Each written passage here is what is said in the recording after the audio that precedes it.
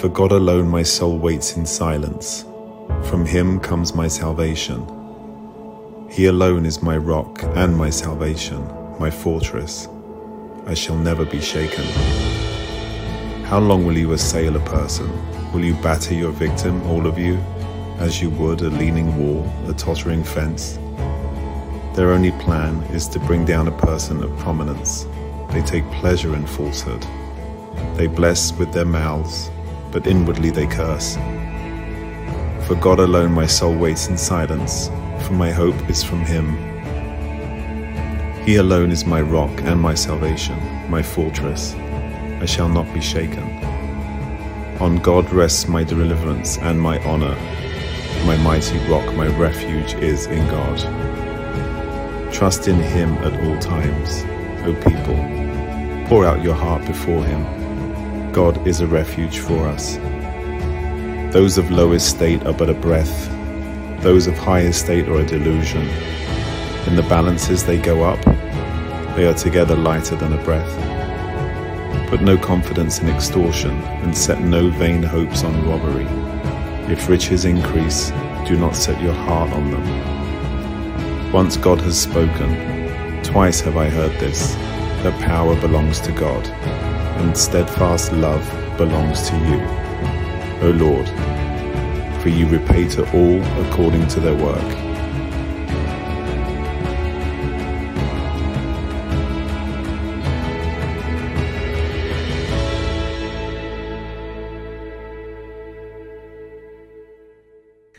Good morning, and welcome to today's Park at Home video worship experience again. We're so happy to see you. My name is Matt. I am an associate pastor here at Park Church, and it's my pleasure to be able to speak with you this morning. I want to start with a question. Can you think of a time in your life where it feels like you've been shaken? Like the ground that you stand on that you thought was firm has turned out not to be so firm, like your foundations have been rocked quite a bit. Can you think of a time like that? It could be someone who you counted on, someone who you trusted in, who let you down terribly, and it just rocked you.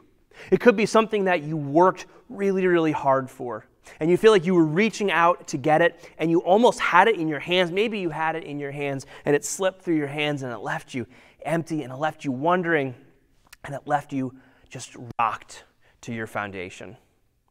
I know that for a lot of us, this pandemic has been just that.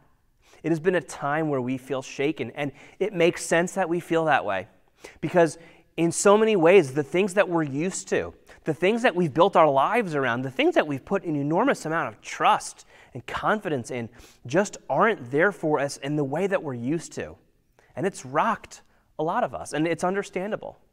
For some of us, I know that we counted on there to be an income available for us, and that income has been in doubt, and we've sort of, shaped our lives around making that kind of money. For a lot of us, we're not used to worrying about our health. We're not used to worrying about the health of our loved ones, of our family, of our parents, of our grandparents. And now we're walking about our day worried in some sense.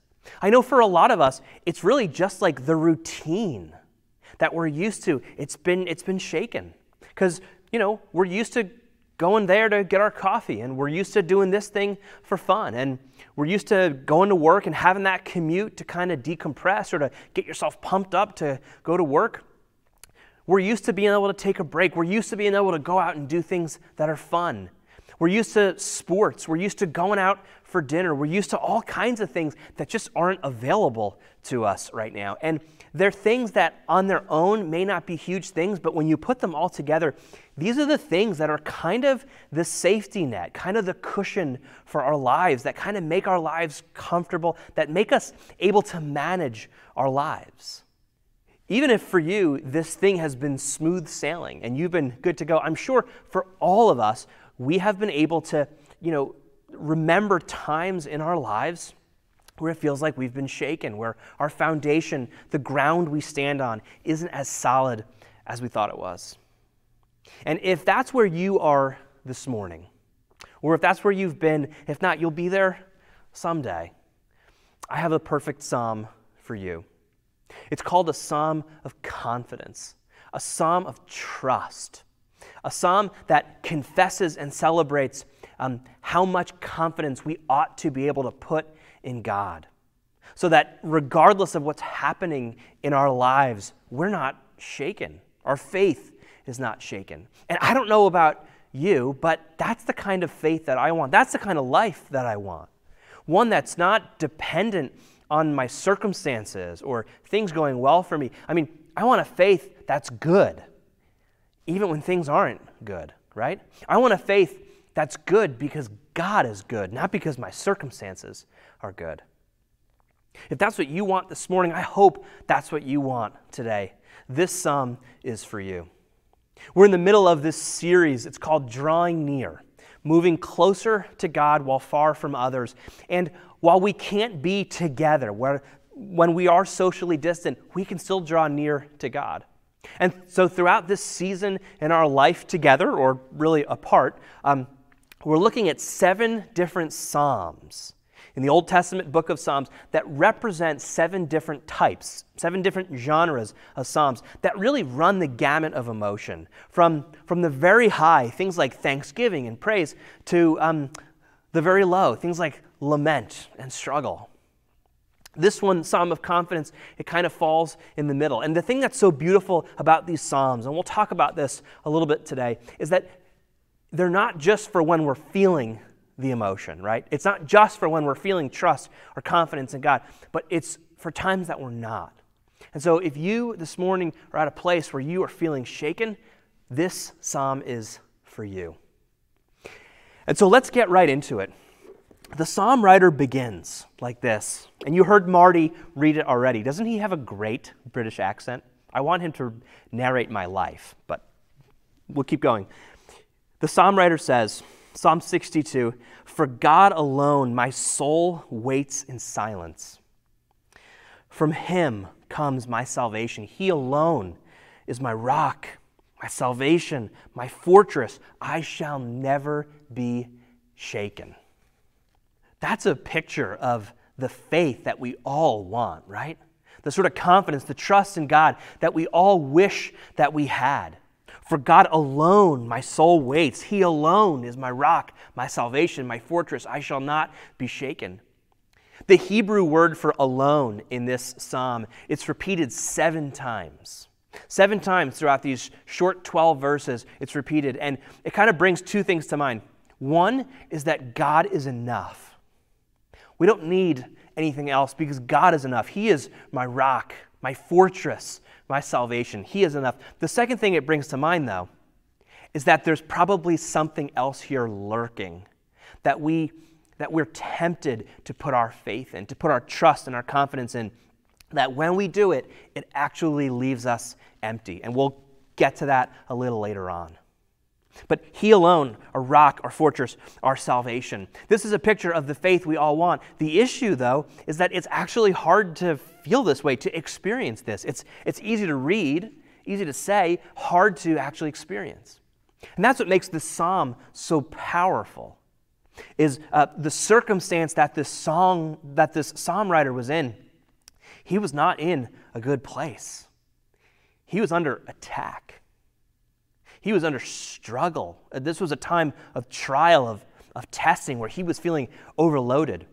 The next few verses we kind of read, he turns from this sort of declaration of trust in God. He turns from that to look at his enemies, to look at his attackers and say to them, guys, how long are you going to attack me? How long are you going to assault me like this? How long will you batter your victim? I'm like a tottering fence. I'm like a leaning wall. The image here is of an army that is rushing against a city wall to knock it over, to be able to attack that city. That's what this guy feels like. He's not going to be able to stand forever. The thing that makes this psalm so powerful is that even in a position like that, he still has trust in God. You know, he says, my soul waits in silence. The fact that his soul is waiting for the salvation to come means that it hasn't come yet. It means that he is stuck in this position and he can't find a way out of it. And I think for a lot of us right now in the midst of our pandemic, or, in the midst of any time that we feel shaken, it's a lot like that. We're stuck in a position and we can't figure out our way out of it. And yet he writes, my soul waits in silence, even in the face of these attackers.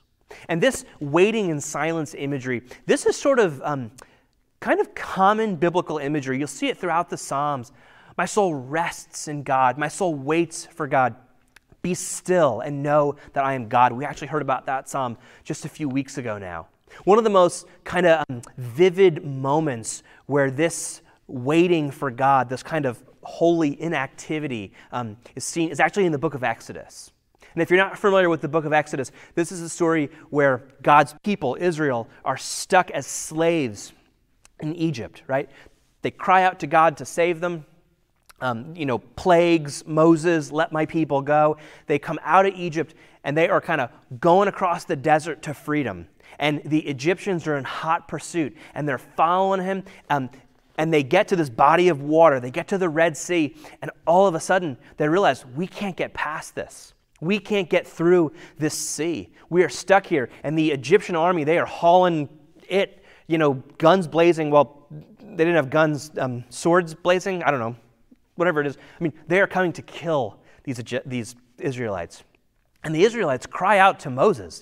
They say to him, sarcastically, were there not enough graves in Egypt that we have to come and die out here? They are terrified for their lives because they are stuck between a rock and a hard place. They're stuck between a sea and an army that's coming to kill them. And they cry out to Moses, and Moses says to them, listen to what Moses says. He says to them, do not be afraid. Stand firm and see the deliverance that the Lord will accomplish for you today. He says, the Lord will fight for you. You have only to keep still. Can you imagine that? You have oncoming attackers. You cannot escape that way. You don't have to do anything. Just keep still. The Lord will fight for you. Can you imagine having that sort of peace, that sort of calmness, that sort of confidence in God, that God is so on your side, that God is so full of power, that God's steadfast love is so for you that you don't have to be afraid in the face of these oncoming attackers? Can you imagine a faith like that? Can you imagine a life like that? That's the kind of faith, the sort of confidence and trust in God that Psalm 62 models for us and invites us into. The problem is, though, in the middle of that attack, right? In the middle of your hard place, in the middle of your shaky ground, right? It's hard to actually feel that way, to actually experience that. How do we come to have that sort of trust? That's the question. Well, the psalm writer continues. The next thing he says, and it's not reflected in this English translation, but it is in some others. The psalmist basically starts talking to himself. He commands himself. He's pleading with himself. He's saying, yes, my soul, trust in God. It's almost like he's talking to himself in a mirror, and he's saying to himself, self, dang it, trust in God. Be at peace.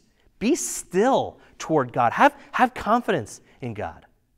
And on one hand, this kind of seems a little crazy because we know that talking to yourself, it's very hard to convince yourself to feel differently, right? Or to experience something differently. I mean, think about when you're going to sleep and you can't fall asleep. Does it work to say to yourself, self, go to sleep now. Go to sleep, go to sleep. No.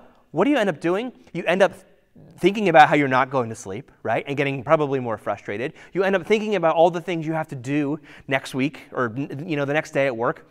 You end up thinking about the thing that's keeping you up, right? You don't actually go to sleep, right? If you're feeling sad, it doesn't really work to say, hey, be happy already, right? It doesn't work like that. On the other hand, though, it does work surprisingly well to remind yourself or to be reminded of what is true. Of what is true. And that's what he does here. He says, self, soul, trust in God already, for my hope is in him. He alone, again, is my rock, my salvation, my fortress. I shall not be shaken. On God rests my deliverance, my honor, my mighty rock. My refuge is in God. Self, can you please remember that? He's reminding himself of what is true, whether or not he feels it in the moment. And this, surprisingly, works. What happens in times when we're shaken, in times when we're panicked or when we're afraid, what happens is we allow our minds to sort of spin out of control. We start to believe things that just aren't true. We start to negative self-talk ourselves to death. And it's kind of this downward spiral. We get into a hole, and it's hard to get out. You know, again, when you're laying up in bed at night, it might not work to tell yourself to go to sleep, but it may work to remind yourself that every night of your life you have gone to sleep. And even on those nights that are hard to sleep, you have still gotten through the next day. I used to struggle a lot on tests in college especially.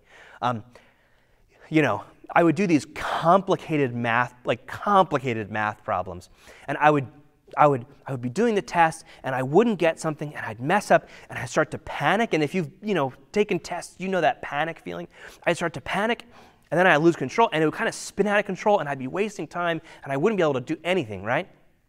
I'm sure a lot of us who have been at school, we kind of remember what that feels like. I had to learn while I was in college to stop and speak to myself, Matt, self, soul, take a breath. You have done problems like this for the last 2 weeks. You have done them in homework. You have done them in class. I was a really good student, wink, wink, wink, and so I did all my work, so I was prepared, right? You can do this because you've done it before. Now take a breath and go back about it. It didn't get me good grades because I wasn't bright enough to be doing those math problems, but it did get me through those tests. Being able to remind yourself about what is true, whether or not you feel it in the moment, but of what is true, it actually can help you get through things. That's what this psalm does. And you know what else this psalm does? And I've kind of already said it, but it reminds us that God is our refuge, that this is true. We can have faith and confidence in Him, even in the worst times. When our faith is shaken, when our lives are shaken, what happens is, like I said, we start to believe a lot of things that aren't true, usually about ourselves, but we also start to believe things that aren't true about God. We think to ourselves, God can't be our refuge. God can't be our rock because bad things are happening, right? My circumstances have turned. It seems like the world is against me. God can't be my refuge, because if God were my refuge, these bad things wouldn't be happening to me. And that's just not true. A refuge is a refuge because it keeps you safe in the midst of the storm. It doesn't save you from having to face a storm, but it keeps you safe, it keeps you secure in the middle of it. The psalmist continues in verse 8. He says, "Trust in Him at all times, O people." Do you know what all times means? It means all times. Not just when things are going good, but it means when things are going bad. Not just when you're up, but when you're down. Not just during your success, but during your failures. Not just when you have a strong faith, but when you don't. Trust in Him at all times means all times. And here's the thing about trusting Him at all times. We think, it's easy to trust Him when things are good, right? I mean, when things are good, you could trust God because you got it good. But when things are good, do you actually trust God? What happens when things are good is you forget to trust God because you're good. You're kind of sailing on easy street. You don't need to trust God because things are good. And then, on the other end of the spectrum, when things are bad, when things are hard, a lot of times we don't trust God because we think it's our fault or we think God is against us. And so, we run away to other, cheaper, easier gods, other escapes, other avenues, or we just kind of give up. We run away, we hide, we don't trust God, right? There's a small little window where we typically come to trust God. It's like when things are normal and you can sense that things are about to go bad. Things haven't gone bad yet, because then it's usually like too late for us, right? But you can sense things are about to go bad. And there's that small little window. It's a little sliver of time. For some people, it's like 3 minutes. Other people, it's like 15 minutes, right? Where you can actually say, wait a minute, I'm going to actually trust in God in this thing. But it's a tiny, tiny window, right? And if you miss that window, you kind of limit yourself from being able to trust in God. What this psalm reminds us to do is don't limit yourself like that. Trust in Him at all times. Listen, when things are good, trust in God. Give Him thanks. Give Him praise. Serve Him. Give yourself to Him when times are good. When times are regular, right? When times are kind of like in the middle, trust in God. Thank Him that things aren't that bad. Ask Him what He wants for you, where He wants you to go. Serve Him in that time. When things are bad, listen, trust in God. When things are bad, open yourself up to Him. When things are bad, like He says, continuing in verse 8, pour out your heart before Him. Pour out your heart before Him. This is what Michael talked about 2 weeks ago with the Psalm of Lament. Trust in Him in those times especially.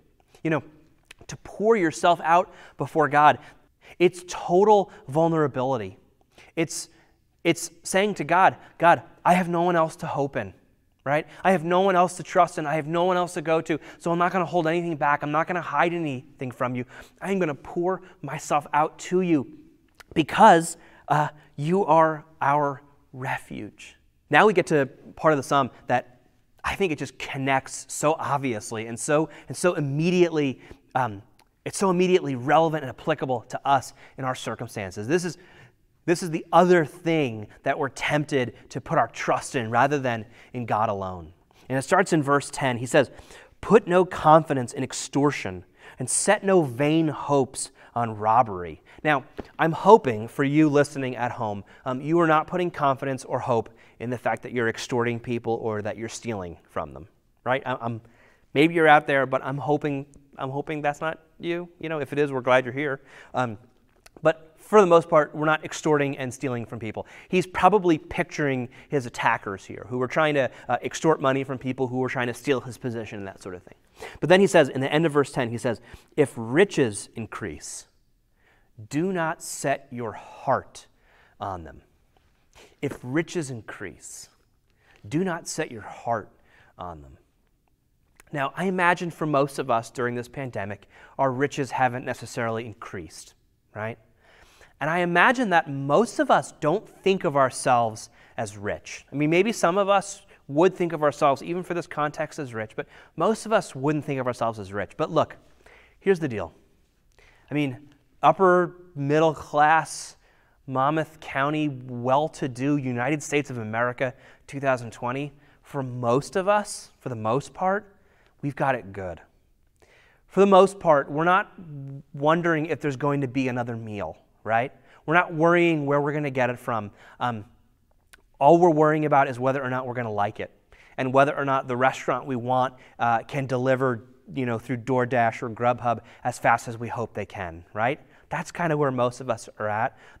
For the most part, we don't have to worry about health care because we have access to hospitals and doctors and they're going to take care of us, and we've got it good in that regard. For the most part, we can count on a routine for the coffee to be there and the child care to be there and the commute to be there and for our car to work and for the whole system to kind of work for us. We can reasonably count on that. We can, we've got it good. We can count on our income to be there for us, to kind of, give us the sort of lifestyle that we want. For the most part, we can count on our freedom to go and do what we want to. And, to not be gunned down because of what we look like. We've got it good in so many ways. To oversimplify the situation grossly here, if you were to divide the world into haves and have-nots, we're the haves because we have it. And the word that I would use for it, the word is privilege. I mean, we are privileged to have it as good as we actually have it here.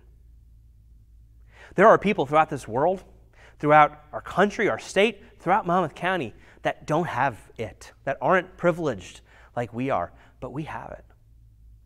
What I think this pandemic has exposed for us who have it, who are privileged, it has exposed for us, for me at least it has, how much confidence we have put in our privilege. That when a piece of our routine or something that we're used to trusting in or counting on isn't there for us anymore, our worlds kind of get shaken so much. We have put an enormous amount of confidence into our privilege rather than into God himself. And when the haves experience a bit of what it's like to have not, the haves learn quickly what they do not have, and that is a faith that's unshakable. This happens every single time people put their confidence in their wealth, in their riches, in their income. When people put their faith in their circumstances, in the fact that they have it good, when they put their hope, their trust in their privilege, this is what happens.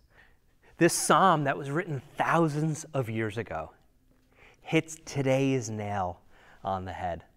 We have put such confidence in our privilege and how good we have it. And we see it doesn't actually hold up when it's needed. And so the question that I want to ask this morning is, when things go back to normal, right? When things go back to the way that we're used to them being, how do we still put our confidence in God rather than our privilege? In the words of the psalm, right? How do we take our heart out of the fact that we have it so good and put it in God again, in God alone? How do we do that? Well, there's a few things that we could say. For one thing, do what we said before. Remind yourself of the truth. When you look around at your home or at your stuff, when you get your pay stub, when you get your next meal, whatever it is that kind of makes you feel comfortable, that is a kind of a sign of our privilege, right? Say to yourself, self, I am thankful for these things. I will not take these things for granted, but my security, my rock, my salvation is not in these things. It is in God and God alone. Come to remind yourself of what is true, that the stuff that we have that is good, that makes our lives comfortable or nice or easy, that makes it easy for us to trust God, that's not the stuff that we put our trust in. Say that to yourself. That's the first thing you could do. The second thing you can do, and this is an easy one, practice generosity. We are privileged, and that's kind of where we are, and that's okay. Here's the thing, though. With that privilege, we are meant to privilege other people. We are meant to give it away. We are meant to be generous. And so with the things that you have, give them away. Practice generosity. The very act of you giving away something that you have privileges that person, and it puts you in a position where you don't have that thing anymore. So it puts you in a relative position of need. It puts you in a position to have to trust God again, to put your trust back in God alone. So practice generosity. And the final thing that you can do is learn to actually pray this psalm. Learn to actually put this psalm in good times and in bad, at all times, onto your lips and into your heart. Take time to actually memorize it, to actually read through it, to actually pray it, whether you're feeling it or not, because this is what's so remarkable about these psalms. That even though it might not feel like God is our rock, like God is our fortress or our refuge, He is. And it's in times that are dark that we need to know it the most. And it's in times that are dark that we panic, that we run away from God, that we seek refuge elsewhere. It's in those times that we need His words to come and be there in our hearts and our minds so that we can say them. Even if we can't muster the words ourselves. Even if the only thing we can muster is anger or frustration or lament like we should. All we can manage maybe is hopelessness. All we can manage to do is nothing. In times like that, when we can't muster the words to say, this psalm and the psalms that are like it give us the words to say. They remind us that power truly does belong to the Lord, and it does not belong to all of the enemies out there that are attacking us. That steadfast love for each and every one of us, for each and every one of you, belongs to God, and He gives it freely. This psalm reminds us of that. It gives us what we need when we can't feel it, when we can't experience it for ourselves. And so here's what I want you to do this week. Turn off the news a little bit. Put down your phone, unless the Bible's on your phone. Put down your phone and memorize parts of it. You can memorize parts of this. You can. Start your day with it, right? End your day with it. Eat every meal with it, whatever it is. Take time to put it in your heart, to put it in your mind. Take time to actually pray through it. Pray through it in the words of the psalm. Try praying through it in your words. Practice saying to God, God, you are my rock. You are my deliverance, my salvation, my fortress, my refuge. I shall not be shaken because power belongs to you. Steadfast love for me is yours, and you give it. Say that to God. Now we invite you to say that to God with us. Let's pray. Father God, we thank you for this psalm that was given and that was written at a time where this person was struggling. This person was under siege. He was under attack, and he had enough faith to say the things that give us confidence today. Lord, we pray for each and every one of us who are shaken. And at times in the future where we will be shaken, we pray that these words of your psalm would be on our lips and in our heart. We pray that you would show us how you are our rock. Show us how you are a mighty fortress. Show us your deliverance. Be our refuge in a way that we can experience it even today. Lord, open our hearts so that we can actually pour them out to you at all times. Lord, if we are in need of help, if we are in need of support, if we are in need of care, Lord, help us to go to you for it. Help us to go to one another for it as well. Lord, we thank you and we praise you that you are with us in this storm. Not that you make the storm go away, but that you are a refuge and we can trust in you with our lives and we can trust in you even with our deaths. We praise you, Father. In the name of Jesus, we pray. Amen. Now, I should say, there's one other way to put this psalm onto your heart and onto your mind and onto your soul, and it's to sing it. And so I have the privilege to invite you to sing this psalm with us. Thanks to Wendell Kimbrough and his song, I'll Not Be Shaken, based directly on the words of Psalm 62. We invite you to listen, to sing, to allow these words to penetrate all that you are. So as you go off into this week, you can go knowing that He is your rock, your salvation, your refuge, and you shall not be shaken.